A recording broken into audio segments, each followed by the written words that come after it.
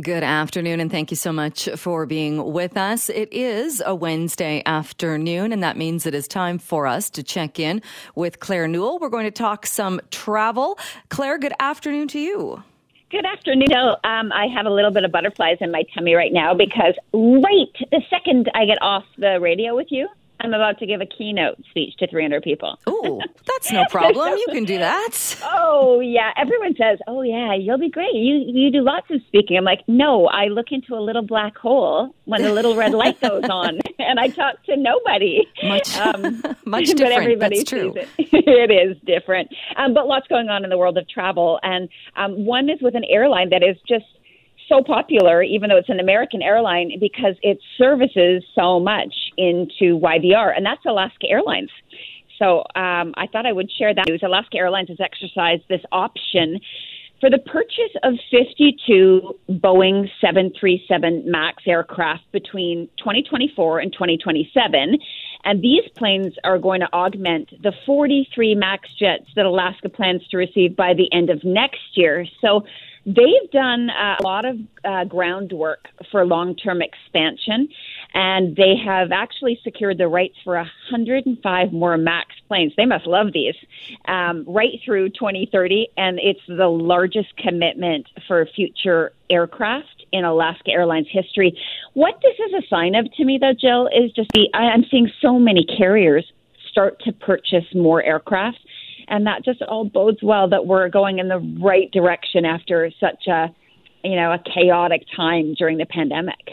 Yeah, it does. It certainly does seem like things are getting back to those pre-pandemic levels and that confidence in the travel industry. Yeah, it's really nice to see because it did so much damage. And I know that there's lots of talk that for a lot of the airlines and some destinations, it's going to still take years. I mean, we're still slowly seeing some destinations only start to see travelers back. So, but I know as Canadians, we really are keen to travel at the moment. And that was one of the next things I wanted to bring up is that, with inflation and rising prices, you would think that Canadians would cut back on holiday shopping. But according to IBM's 2022 Holiday Shopping and Travel Report, their travel budgets for the season are way up. Like, I'm talking significantly up. The study found that holiday travel budgets of Canadian consumers are up 131% this year, and that is significantly higher than the global average increase of 49%. So Canadians love their travel. I've always known that. And I, whenever I travel myself, I notice that there's lots of Brits, lots of Germans, Australians also love their travel, but Canadians right at the top of the list for international travel. Well, that is some good news that people are getting back into it and getting out there and traveling as well. You're also taking a look. This is a fun story. It has to do with the Holland America line. I know cruise ships are in the news today. I think the final one's leaving Vancouver for the season. But this one has to do with a favorite four-legged friend. Oh, this is such a cute story. It's why I wanted to include it. This dog, whose name is Joska, it's a service dog, told a black lab retriever, reached this milestone achievement of 700 cruise days on Holland America, which makes her eligible to receive this platinum medallion, which is the highest past guest award for cruising days. So this lucky little girl has spent most of her days cruising on Holland America with her owner. So I thought that was cute. 10 years old and 700 cruise days. That's pretty good. That's a lot of cruises for that dog, for sure. Yeah. And this kind of goes to what we were just talking about and some updated information on how much Canadians really are traveling both to the U.S. and overseas. Yeah, and so this came out from StatsCan. This is the report that you're referring to, Jill. It was released, the updated information for travel to the U.S. and overseas by Canadians for the summer travel season. What they were looking at was August. So overall trips abroad by Canadians in August of this year, nearly 3 million. And that's an increase of literally a whopping 340% over August of 2021 when we had all the restrictions in place. Not surprising, but that's still a huge number. Yeah, that is a very big number for sure. What's the news as well with Air Canada and Emirates? We had mentioned that this would be coming. It now actually takes effect November the 1st. Air Canada and Emirates, they've launched their previously announced code share cooperation. So customers of both carriers will now have connectivity to 46 markets spanning 3 continents, including destinations across the Americas, Middle East, Africa, Southeast Asia, and the Indian subcontinent. I know a lot of people have been waiting for this because certain parts of the world, if you're an Aeroplan member, have been really difficult. But now places like Dubai, which will be the hub for Emirates, are so much easier and hopefully will be a lot cheaper moving forward, given this code-share agreement with Air Canada and Emirates now. And I understand as well, Air Canada is making some changes and trying to make it seems like flying, all the parts of flying, whether it's in the airport or on the plane, trying to make it a little more comfortable. Yeah, they made this announcement basically that they're putting in improvements that are taking effect starting in November. And it's for all levels of service. So even economy, you're going to see some changes in dining. There'll also be more in-flight entertainment. They're talking about 25% more choice. There'll be more connectivity options, an enriched premium experience. And you'll start to notice this. It won't all come into play, starting November 1st, but you'll see it start and be added. They're also going to see new and restored service in Air Canada Maple Leaf lounges and in premium cabins on board. They've got a new celebrity chef that is going to be part of their menus, so you'll see more choice. So it's all good. And one of the big things, and I thought this was an important one, I'd love more airlines to do this. It's a first for a Canadian airline. There's going to be complimentary high-speed Wi-Fi when traveling on Premium Rouge. So not across their fleet, but this is a start. And Claire, I found this really interesting because with Air Canada, like you were just explaining, bringing all of these more options, high-speed Wi-Fi, better food, it seems like we're going to that extreme in some cases in the airlines. And then the other extreme, kind of the budget carriers where you're paying for everything, including now a fee to have that carry-on that used to be free. Yeah, that was an announcement that came late last week. It started to take effect. We knew in the travel industry it was happening, but Sunwing added a new adjustment to their baggage fee. Their carry-on luggage, you now have to pay $25 each way.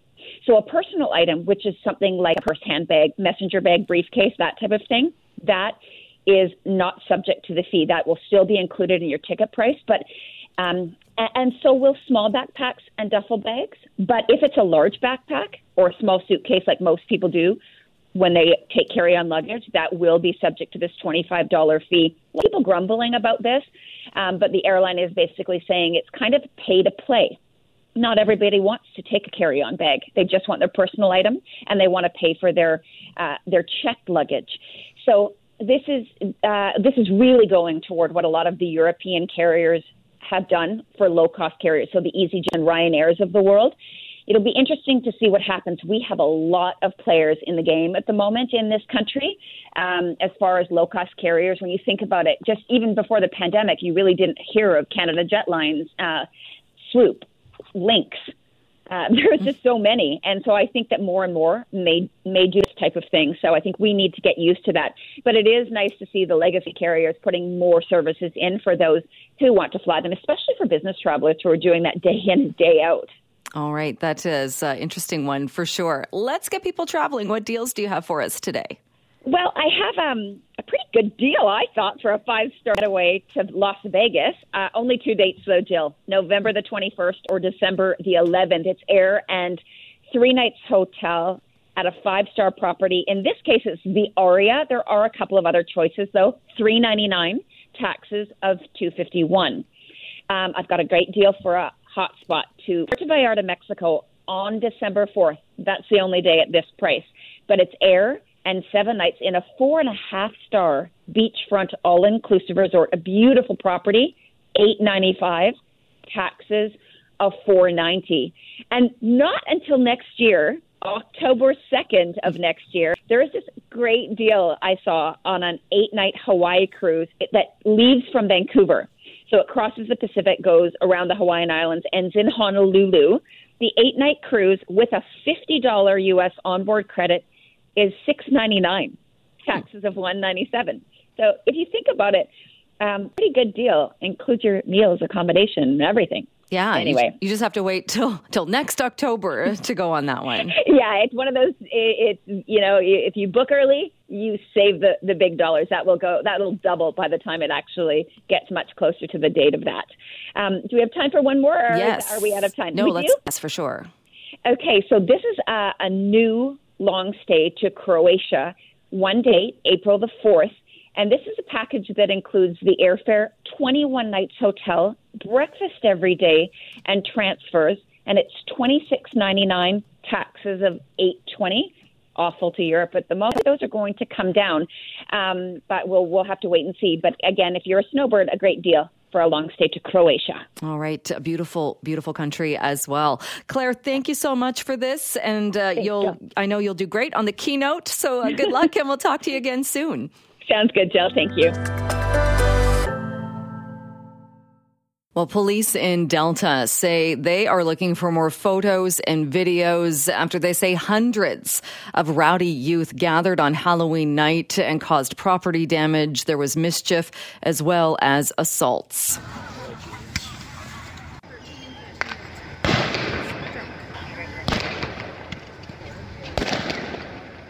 Those are just some of the sounds of some of the video that has already surfaced in those areas.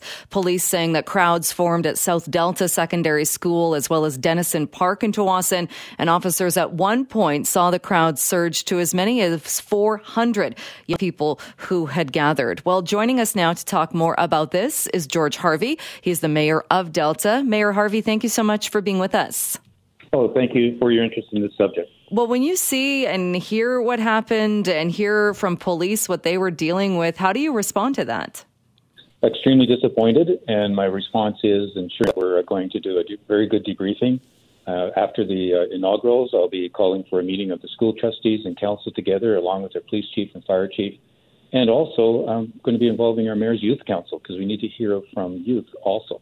So we need to ensure that this doesn't happen again and is better controlled and are better prepared next time. Has this happened before as far as young people gathering this many young people and causing this kind of damage? We've had damage over the years, as other cities have, but not to this extent and not to this extent of the numbers. I mean, very disappointed. We're in debriefing with our chief of police this morning. They did apprehend a youth that was they pulled out of the crowd. They actually transported him to his house, turned him over to his mother. They then had to reapprehend him again because all he did was go home, get changed, and came back. So I'm very disappointed in some of the attitude with regards to what's happening at the families. The families are responsible. I've had some people say you can't expect everybody to know where their kids are all the time.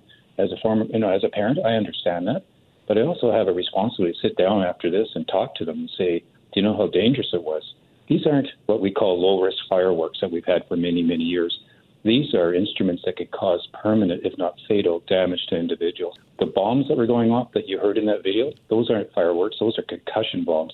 And they are there and could cause severe damage to individuals. So it's a whole different dynamic in the type of fireworks that are being sold and brought to places like that. I'm also very, very disappointed, and our police have picked up intel. There was actually what we used to call like dial a dope. With this one was dial a fireworks. So we actually had people who actually would deliver to predetermined sites to sell fireworks from their cars.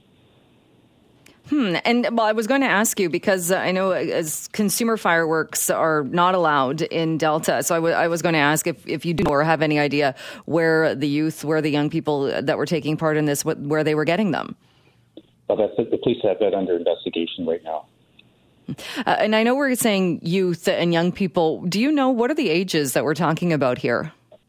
From what I can make from the video, they were high school students.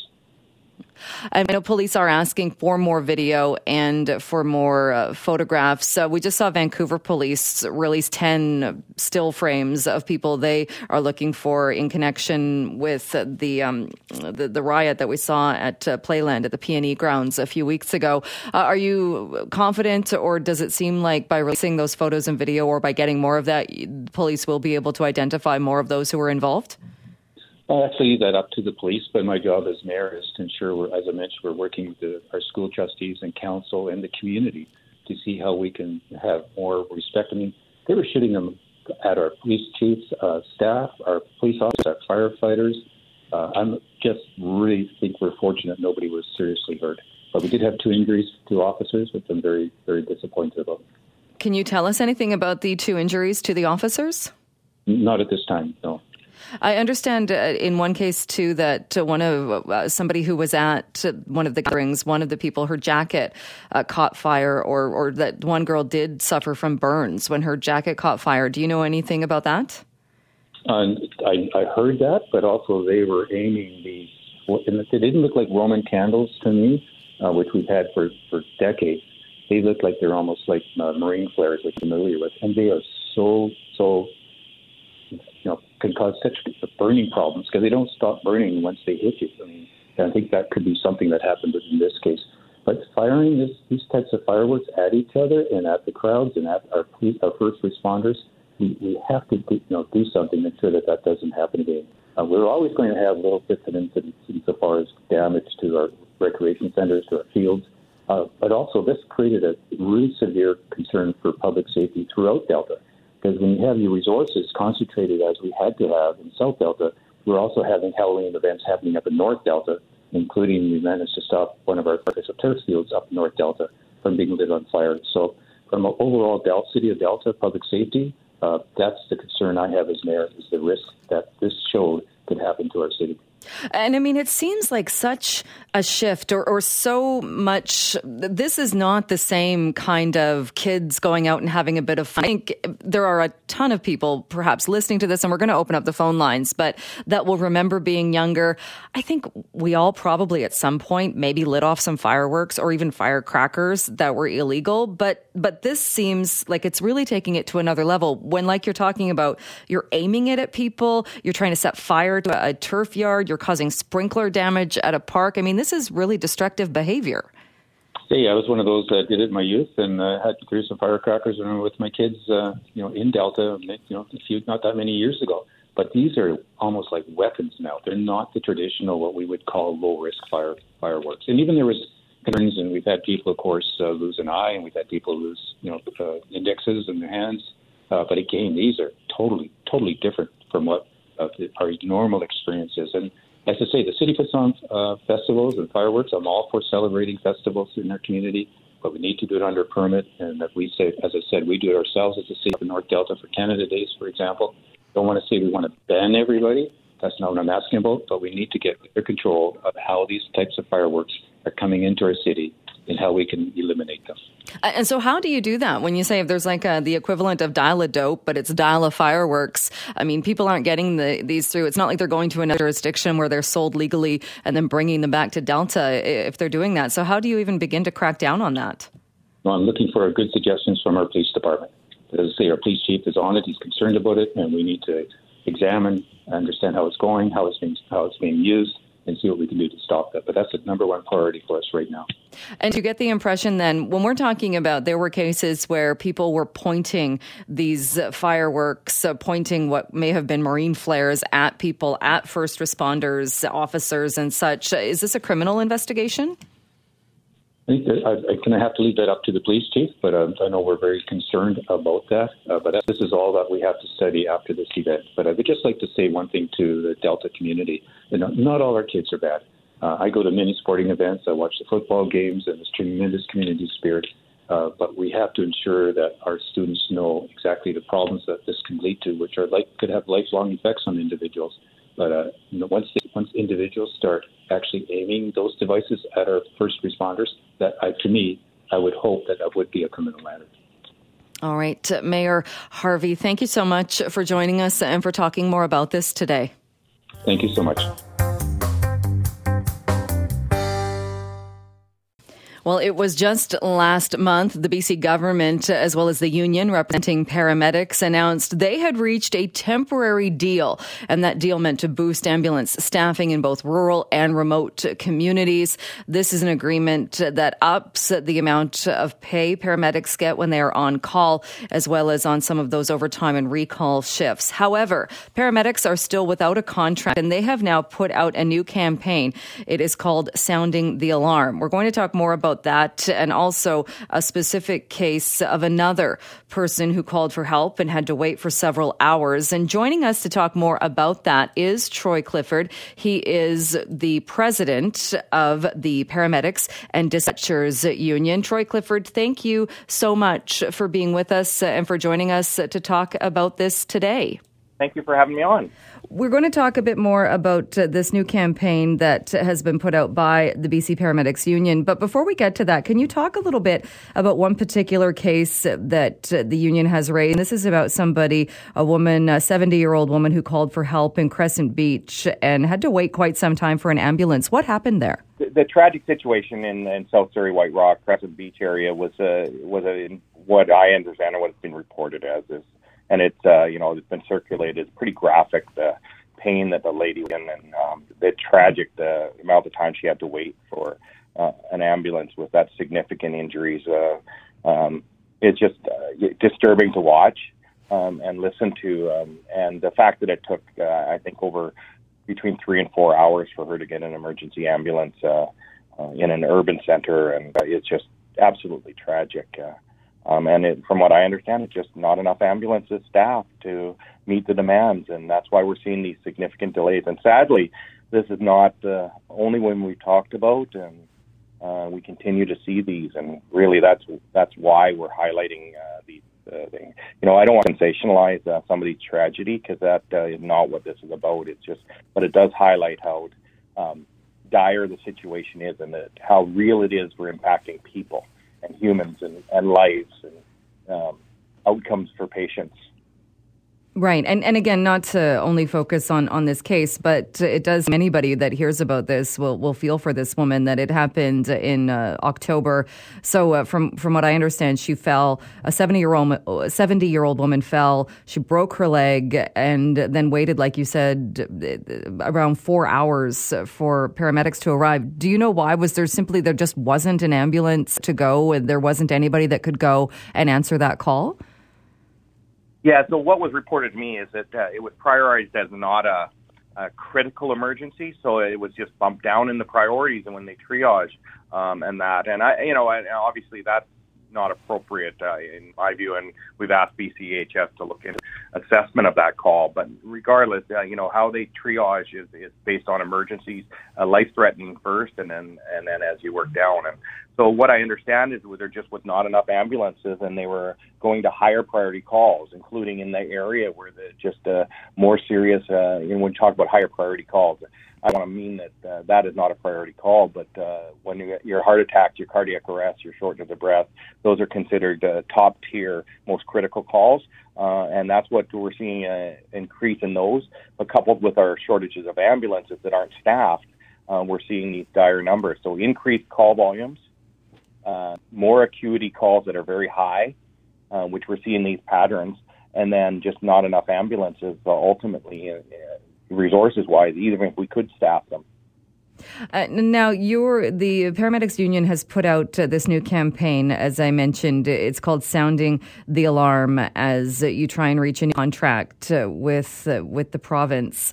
We did hear, though, recently, just late last month in October, that there was a temporary agreement between BC Emergency Health Services and the ambulance paramedics of BC as far as better compensation for on-call pay, better compensation for overtime or shifts on evenings and weekends. So what are your thoughts then on reaching that new contract, but also having this in place in the meantime?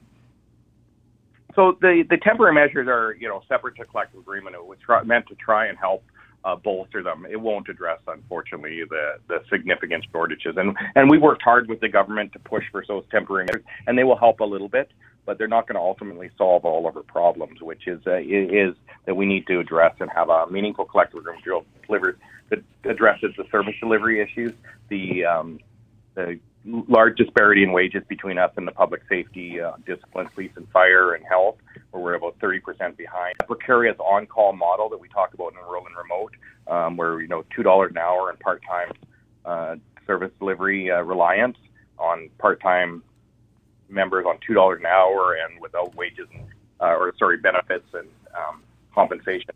and then the mental health components that we're looking for. Those are the big issues, but obviously service delivery and resources is our third big bucket that we're trying to push. And the reason for this campaign, we really struggled with how to continue keeping the pressure on to not only get a collective agreement, because that's secondary to the changes we need to address the situation of the ambulance service, and it's been going on for a couple of years. And the reason for the campaign is twofold. It's to keep the awareness out there and ask for support of public to keep the pressure on to fix the ambulance service and address those disparities and the issues that are affecting paramedics and our patients. But also to really highlight that this has gotten to a situation that we desperately need support of the public and to pressure to really address these issues underlying and while we move forward to try to get a collective agreement that really addresses those big buckets that we needs to happen. So it's kind of twofold to keep the conversation live and hard, but we also don't want to. I think one of the things, Jill, we don't want to do is we really struggle with sensationalizing or warning the public that the ambulance the challenges we're seeing. But I think we're at a point where people need to honestly hear how dire it is. Do you know how many paramedics then would need to be hired right away or right out of the gate to kind of help with those staffing numbers, and what number then would make a difference? So right now, we've over the last couple of years, we've done a very good job working with this government on changing from. We have about 4,500 total paramedics and dispatchers in BC, and then of that number, leading into about 2.5 years ago, we were about 30% full-time and 70% part-time on call as our breakdown. Last numbers we've seen in September we're 55% full-time now and 45% on call of those numbers. So we're seeing a move towards full-time, and that's really one of the big benefits that we're seeing from one of the positives, if you could, that we're moving to a full-time, more professional, committed, and that's a good thing. So to answer your question more specifically, we need entry-level recruitment into this profession. We easily estimate that we could use 1,000 new paramedics coming into the service.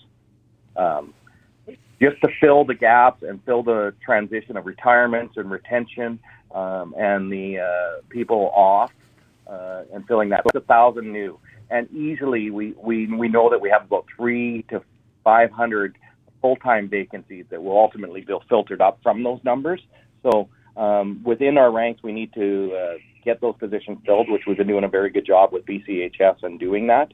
But we need to recruit into the profession, and do that, we have to be competitive, and that comes back to those issues that we talked about, the wage and benefits, that on-call model. So it kind of they're all linked together, but we also need to have paramedics and dispatchers that are healthy mind and body, and that deals with those significant numbers that we're talking about. We know that about 30% of our members across the board are off with either psychological workplace WorkSafe BC injuries or in treatment for them, or in our critical incident stress program, which being treated either off or being treated while they're work, or self-managing through their healthcare professional. So that's 1 in 3, essentially, our members are significantly psychologically or morally injured as a result of the work they do, and that has to change. And then the service delivery model, we've talked about that a lot.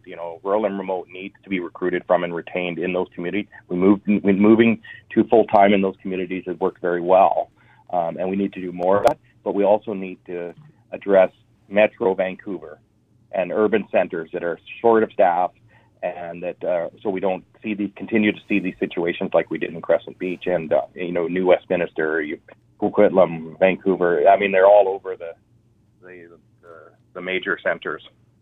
And just one other question. We just saw the BC government and Doctors of BC reach a deal where many doctors are saying they're quite pleased and they think it is a good deal, a pretty major bump in their compensation. Does that have any impact, do you think, on contract talks with paramedics as far as what they're asking for? Absolutely. That's a similar vein. Obviously, we're not doctors, and we support the fact that model has been very needing to be enhanced and fixed. And for everything I've seen from it, it does a significant move forward for addressing some of our medical or doctor and access to general practitioners and family practitioners and that. So I think that's a positive move that they've recognized the value and the need to change those compensation models.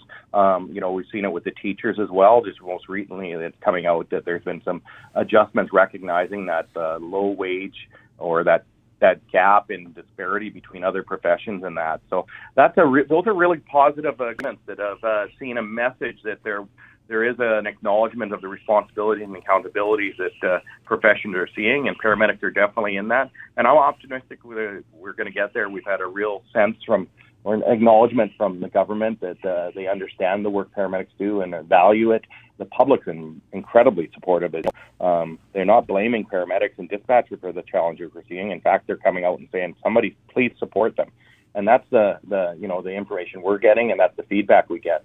But it's really tough on our crews and our paramedics, and when they arrive at a call like that one in Crescent Beach and other ones where they can't do the best that they can in the system and operational stressors, that's incredibly causing pressure on them.